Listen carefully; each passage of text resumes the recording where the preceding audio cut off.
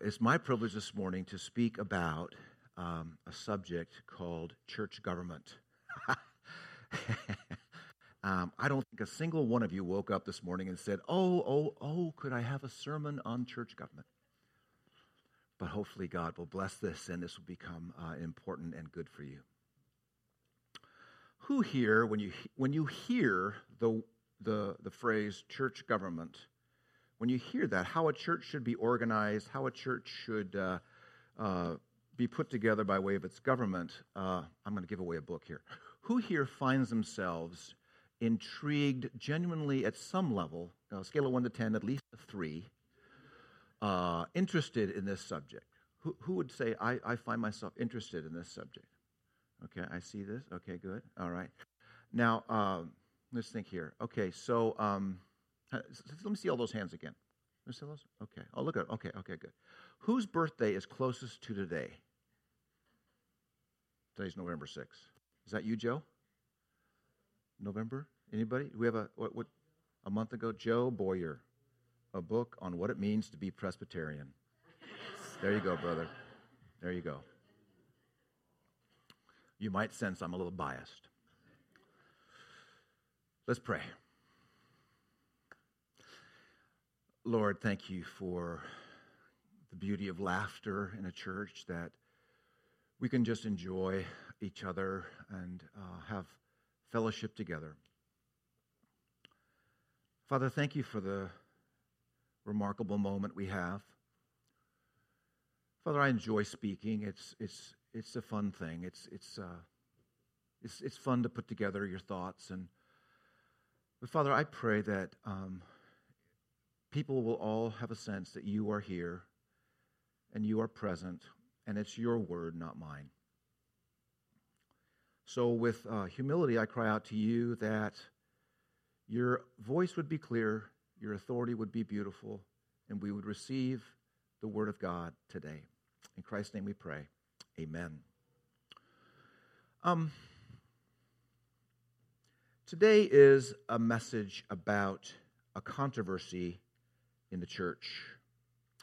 Were you quite shocked when you heard that statement that some were teaching that one needs to keep the law of Moses in order to be a Christian? That's pretty stunning news. The issue in Acts chapter 15 is an assembly of the church in order to deal with this controversy. And so I want to look at that today, but I also want to acknowledge that we come to this moment in our life with a history as Americans, and our view of the church has been shaped by our culture.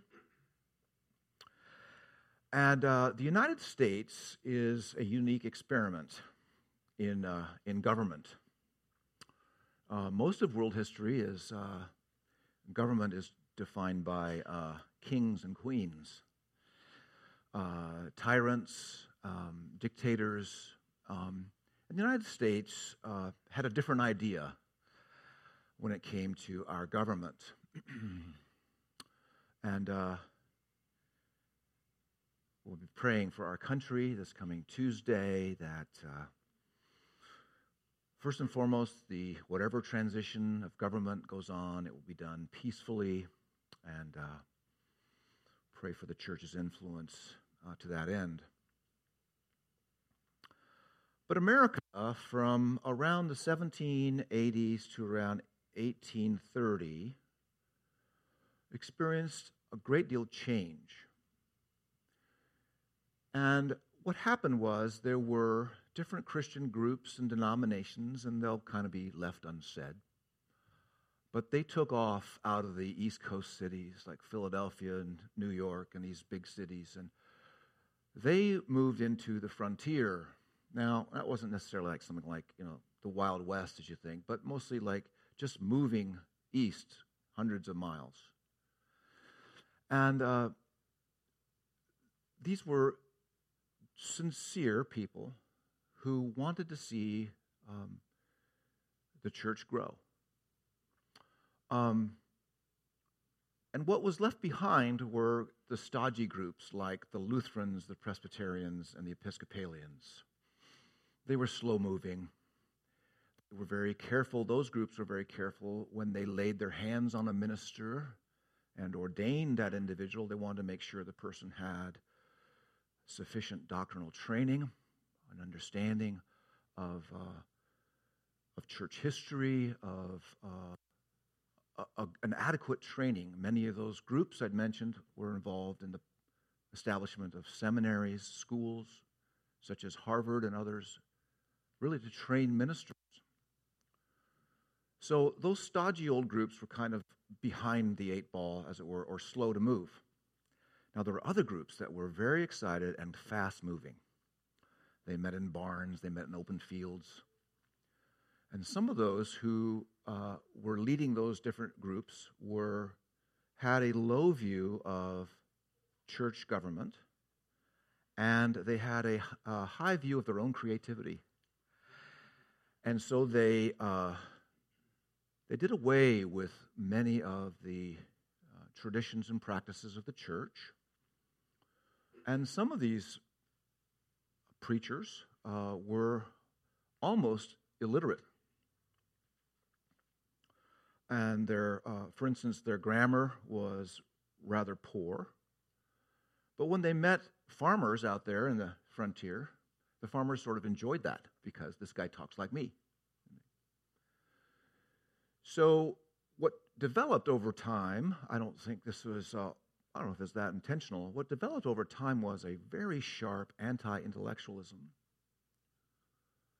and a very strong anti-authority spirit, anti-authoritarianism, and particularly directed at sort of established clergy. And let's say I put it in the first person here, I've been given a Bible. Who is the church to tell me how to interpret this? It's just me and my Bible. The Bible alone, no creeds, but Christ. I don't know if you ever kind of heard this kind of sense, this feel. Now, this wasn't happening in Germany. This is happening in the frontiers of the United States. Now, these were some creative practices that began to shape American evangelicalism. We love, as Americans, the term rugged individualism, right? That's us. And the idea of the common man, the common man, that's an American theme. And there's many good things politically about that. But that political sentiment began to merge with ecclesiology, America's understanding of the church, anti-authority, or you describe this as a low view of the church.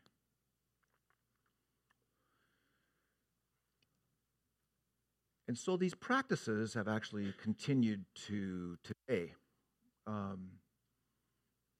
These practices have impacted the worship of the American evangelical church. And in a word, you could say that popular ideas, things that would appeal to the people, are put as a high priority. So it's not uncommon, for instance, on Super Bowl Sunday, at least churches that have pastors with great influence who can talk to the quarterback of the Super Bowl team and get him to sign a football. This actually happens, that the pastor on Super Bowl Sunday stands in front of the crowd and yells out, "Who wants a football?" And right in front of everyone, a football is thrown out into the audience. That's a popular technique. Now, it might make you feel a little uncomfortable if I'm critical of another church's practice, but these are the kinds of things, the popular methodologies that accompany the American spirit in relationship to received authority. This means that we would like to start all over anew and afresh in our understanding of what Christianity is. And particularly when it comes to a government over me. In other words, an ecclesiastical, a church structure in which I am to conform, I am to promise to further the purity and peace of the church. I am under authority. As Americans, this is a bit of a challenge. And this sentiment that existed in American evangelicalism prior to the 1960s, this sentiment got a reboot in the 1960s, because the 1960s was anti-government. It was high experiential in its way of living, and it was really the triumph of the individual will. And so many churches actually came out of the spirit of the 60s, and they had a low view of church government and a high view of you and the Bible and the Holy Spirit. So we are going to be on the opposite end of that today. We are going to be looking at a text that I think is really remarkable and beautiful. The text is a moment in church history where the church is going to deal with a great threat to the gospel. The great threat of the gospel is, how does a person access salvation? Is it by sheer faith alone in Jesus? Or is there something to be added to that? That's it. Is it sheer faith alone in Jesus and all that he is and all that he does for us? Or is there something else I must do to become more acceptable to God? So you can, the shorthand for this is, you can detect legalism whenever you hear Jesus is okay, but Jesus is good, but, and then you suddenly, now no one would be probably so crass as to say it that way, but we need to be very careful, and God in his care for us has given us an extension of his kingdom in heaven down here on earth through the officers of the church in order to care for the church. Acts 15 is a remarkable moment in the church when elders have come from various places in the New Testament area, and they have been appointed to come and to speak and deliberate here in Jerusalem, and they are dealing with the issue of Jewish Christians, actually of the Pharisee party. I have no idea how that developed. The Pharisee party within the church who are adamant that you just can't have Jesus alone received by faith. These pagans are going to just ruin godliness and holiness, and you just can't. You have to regulate them. And the best regulation for their behavior is the ceremonial laws, the civil laws, the laws 613, by the way. The laws that we grew up with as Jews. That's the only thing that will ever regulate their behavior. So, for the care and protection of the gospel, God has assembled his church. Okay?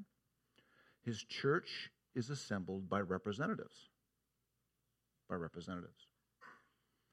These have been set-apart men in the church who are elders, and at this time they're also apostles.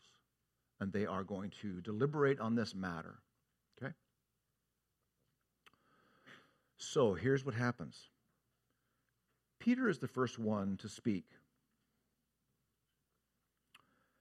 And he speaks about his experience with a Gentile man, though he doesn't mention him by name, he refers to that conversion of Cornelius that Peter saw in Cornelius' house. Peter visits, by God's direction, by God's leading, a Gentile conversion. Peter sees it, along with 6 of his Jewish companions. See this. It is a mini Pentecost. It is done in the style of Pentecost. In other words, they saw the Holy Spirit come upon these people. We don't fully know exactly what that may have looked like. It was probably identical to Acts chapter 2. And they see that these people, these non-Jews, are brought to faith in Christ in the identical way that the Spirit fell on the day of Pentecost. Peter then reports this at this general assembly of the church. And Peter emphasizes that God was making a choice. Notice verse 7. God is making a choice among you.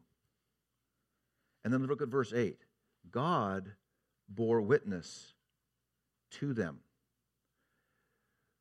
Peter's argument is that the pace setter is God himself. The one that we are following into Gentile territory is God himself.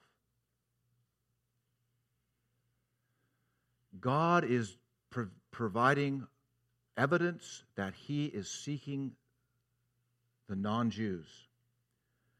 God is purifying them, washing them by faith in the blood of Jesus, and he is giving them the Holy Spirit. Now, you can't be more pure than that. No matter what diet regulations you may have grown up as a Jew, whatever prohibitions you may have had with your diet or the way you dress or the way you conduct yourself, there is no way that your behavior as a Jew can ever match being cleansed by the Holy Spirit. So Peter is driving home a remarkably clear point.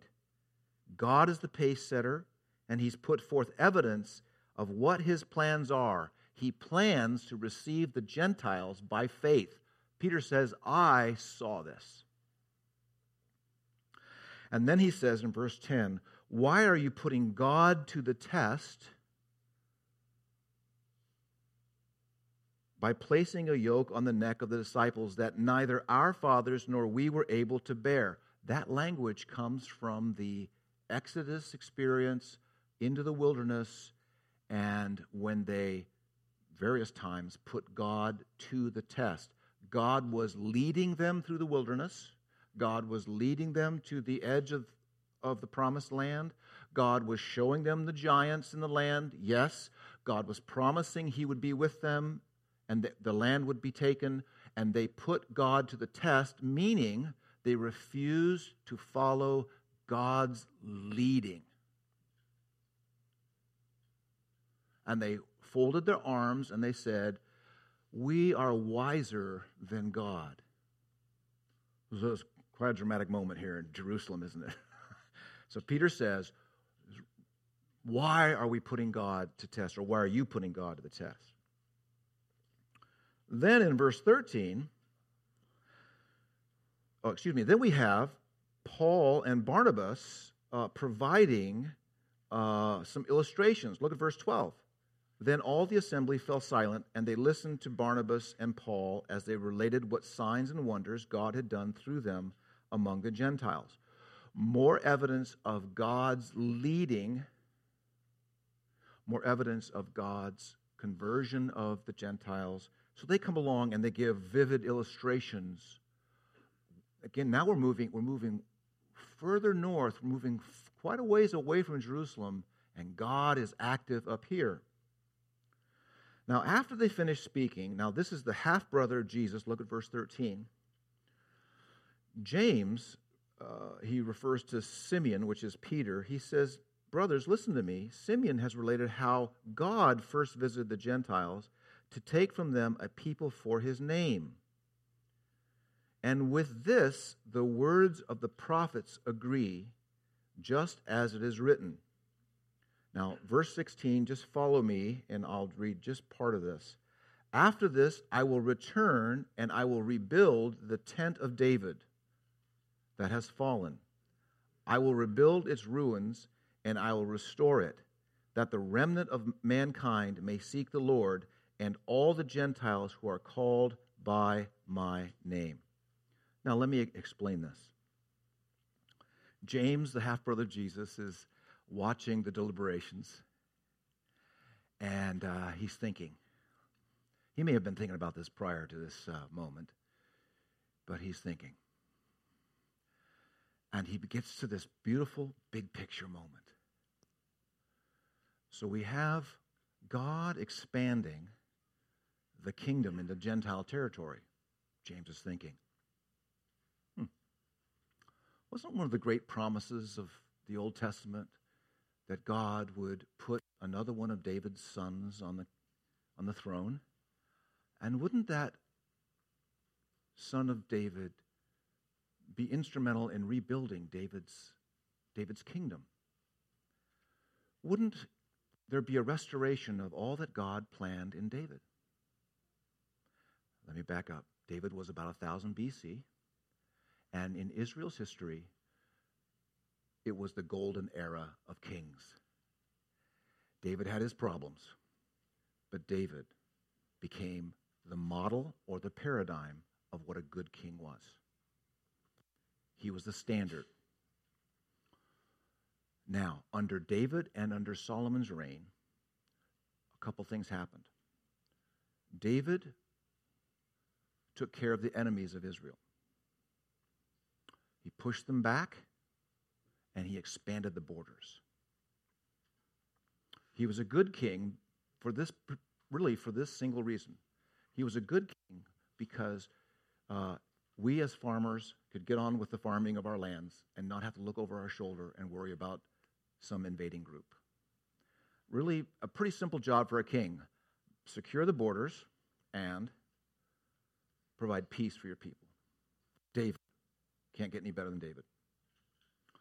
So what happens, though, is that David's family, all his sons, his descendants, are somewhat of a mess. And there aren't many good ones. And in fact, they are blamed. David's house, at times, is actually blamed for some troubles that Israel falls into.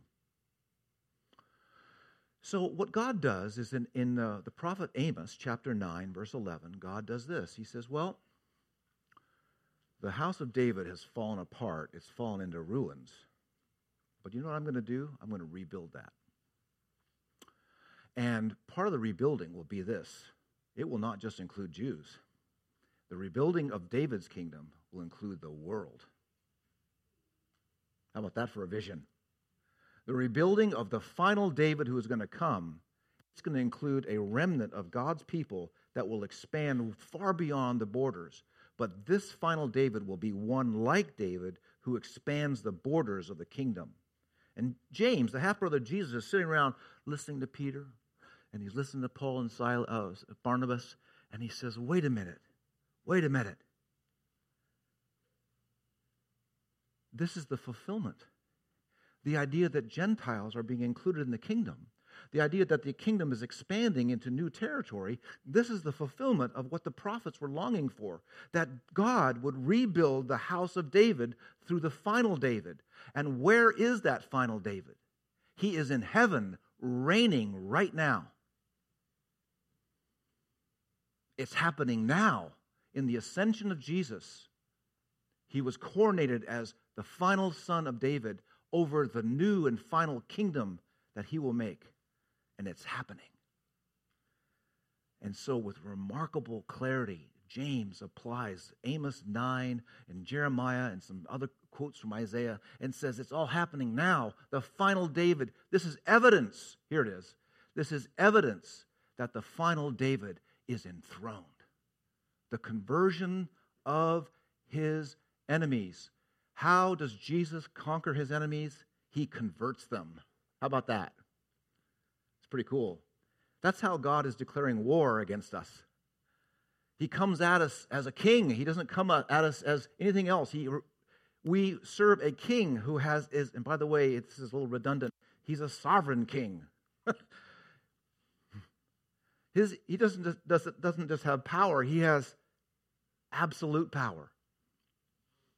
And he comes, and as the book of Acts, I would love to have this like about the size of about a 5 by 8 foot thing, and I'd love to see a New Testament map with little tiny 5-watt bulbs on it, all over it, right? And it starts off black. We dim the room out, right? Starts out black, and then we have a little 5-watt bulb. Bing! The Ethiopian eunuch converted, and then boom! There are conversions in Judea. And then it gets right. The board's all black over here, and then we start seeing conversions up in Antioch, and then we see conversions on Saul and Barnabas' first missionary journey, and this dark black board, and this dark foreboding. It's the eye of Sauron, and anyway. So and this whole black board is looking, and then it starts ding ding ding ding ding ding ding ding ding. Lydia in Philippi, ding, and it's boom, boom, boom, boom, boom, boom, boom, boom, boom, boom, boom, boom, boom. Oh, and by the way, that little tiny kingdom called Rome, boom, it's just a big 100-watt bulb. Thousands of conversions.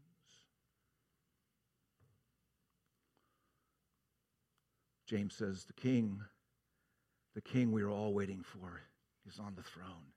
And how do we know he's on the throne? Because Gentiles are believing in him. He's converting his enemies like he did with us. And he's giving them the Holy Spirit. So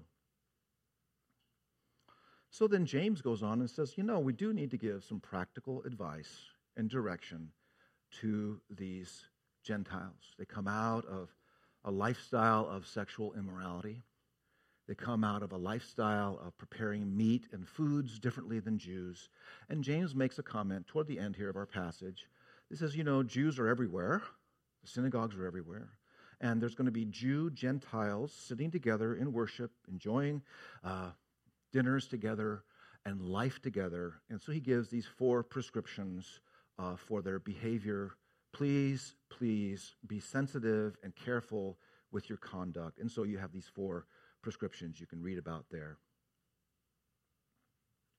What happened at the first assembly of the church? The first assembly of the church was a theological protection of the church from legalism. The last thing the New Testament needed was another legalistic church.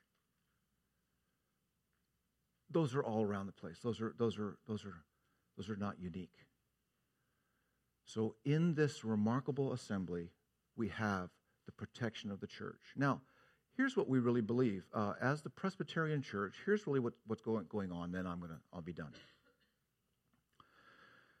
John Calvin is the one who began to observe, wait a minute, there are representatives coming from various places in the known world there, and they are meeting as appointed representatives.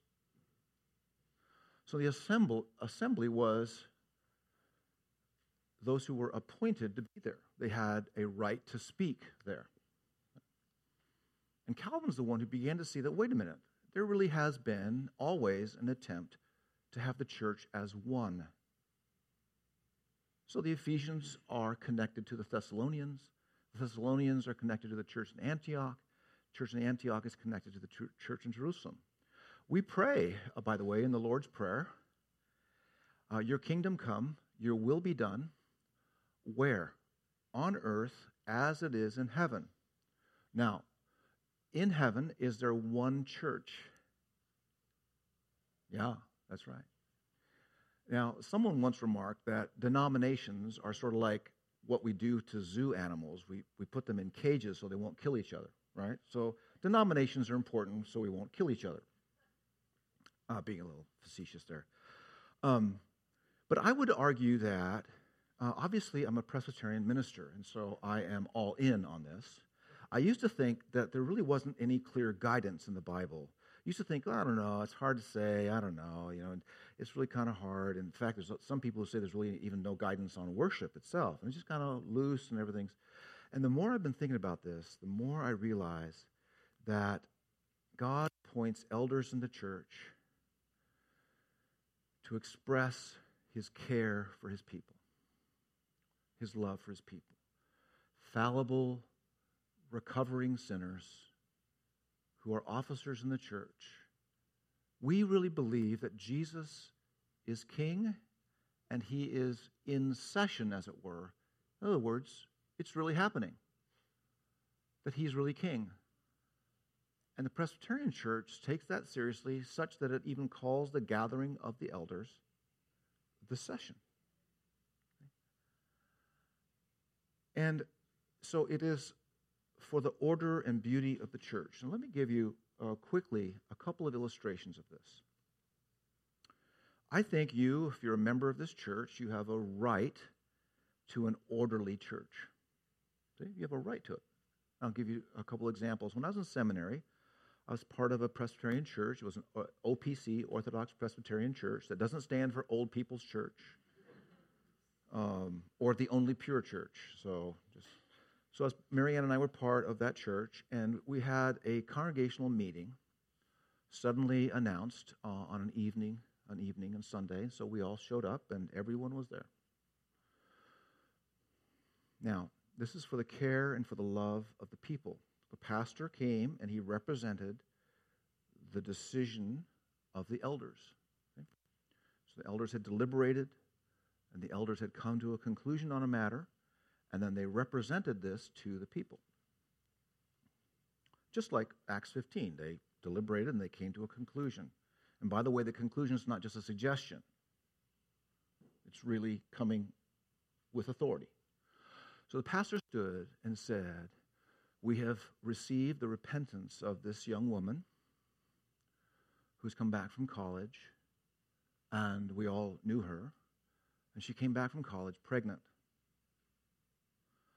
Now, he gave a wonderful presentation, loving representation of the elders receiving of her repentance. And we were told, after she gave testimony, she actually gave testimony of her repentance. And of course, there's not a dry eye in the room because we can all relate to sin. And the pastor required us to not hold her sin against her. Right? So you have a teenage daughter or children, and you're driving home from church that night. By the way, you don't need any books on sex ed. Don't need any explanations, you see. Your children understand the fear of the Lord. Your children understand the importance of marriage. In other words, God has corrected someone who fell into sin, and we can all be caught in sin. And God restored the person to the fellowship of the church under the leadership of the elders. Another individual stood up in front of the church, and he was crying. And he had embezzled $10,000 from his employer. He had confessed to it, and the news was going to hit the Orlando Sentinel the next morning of what happened. Now, you as a member of the church have a right to an orderly church. The outsider is always criticizing the church because, they're a bunch of sinners, but they won't admit it. We have to admit we're sinners before they do. So this man stood and confessed his sin to the elders, and the pastor stood representing him, having deliberated and having received his confession, and the pastor told us to not hold his sin against him. He was going to go to jail, and he did go to jail for 1 year. And the church rallied around his family and provided food and financial support during that hard time for that family. Now, we all drove home that night. See, those are important things that life in the church should be as peaceful as possible under the care and love of the elders. Isn't that good, though? Isn't that good? It's restorative grace. See? Restorative grace. All the words in the church are meant to restore people. That's what we are about. And so the church was saved here in Acts 15 of a terrible, terrible thing. And of course, this doesn't prevent the church from falling into legalisms and going off track. And the church is always reforming and going back to Scripture and being corrected and kept back on track. So today we celebrate the Lord's Supper. And we think about Jesus, who took upon him really the covenant that Adam received from God.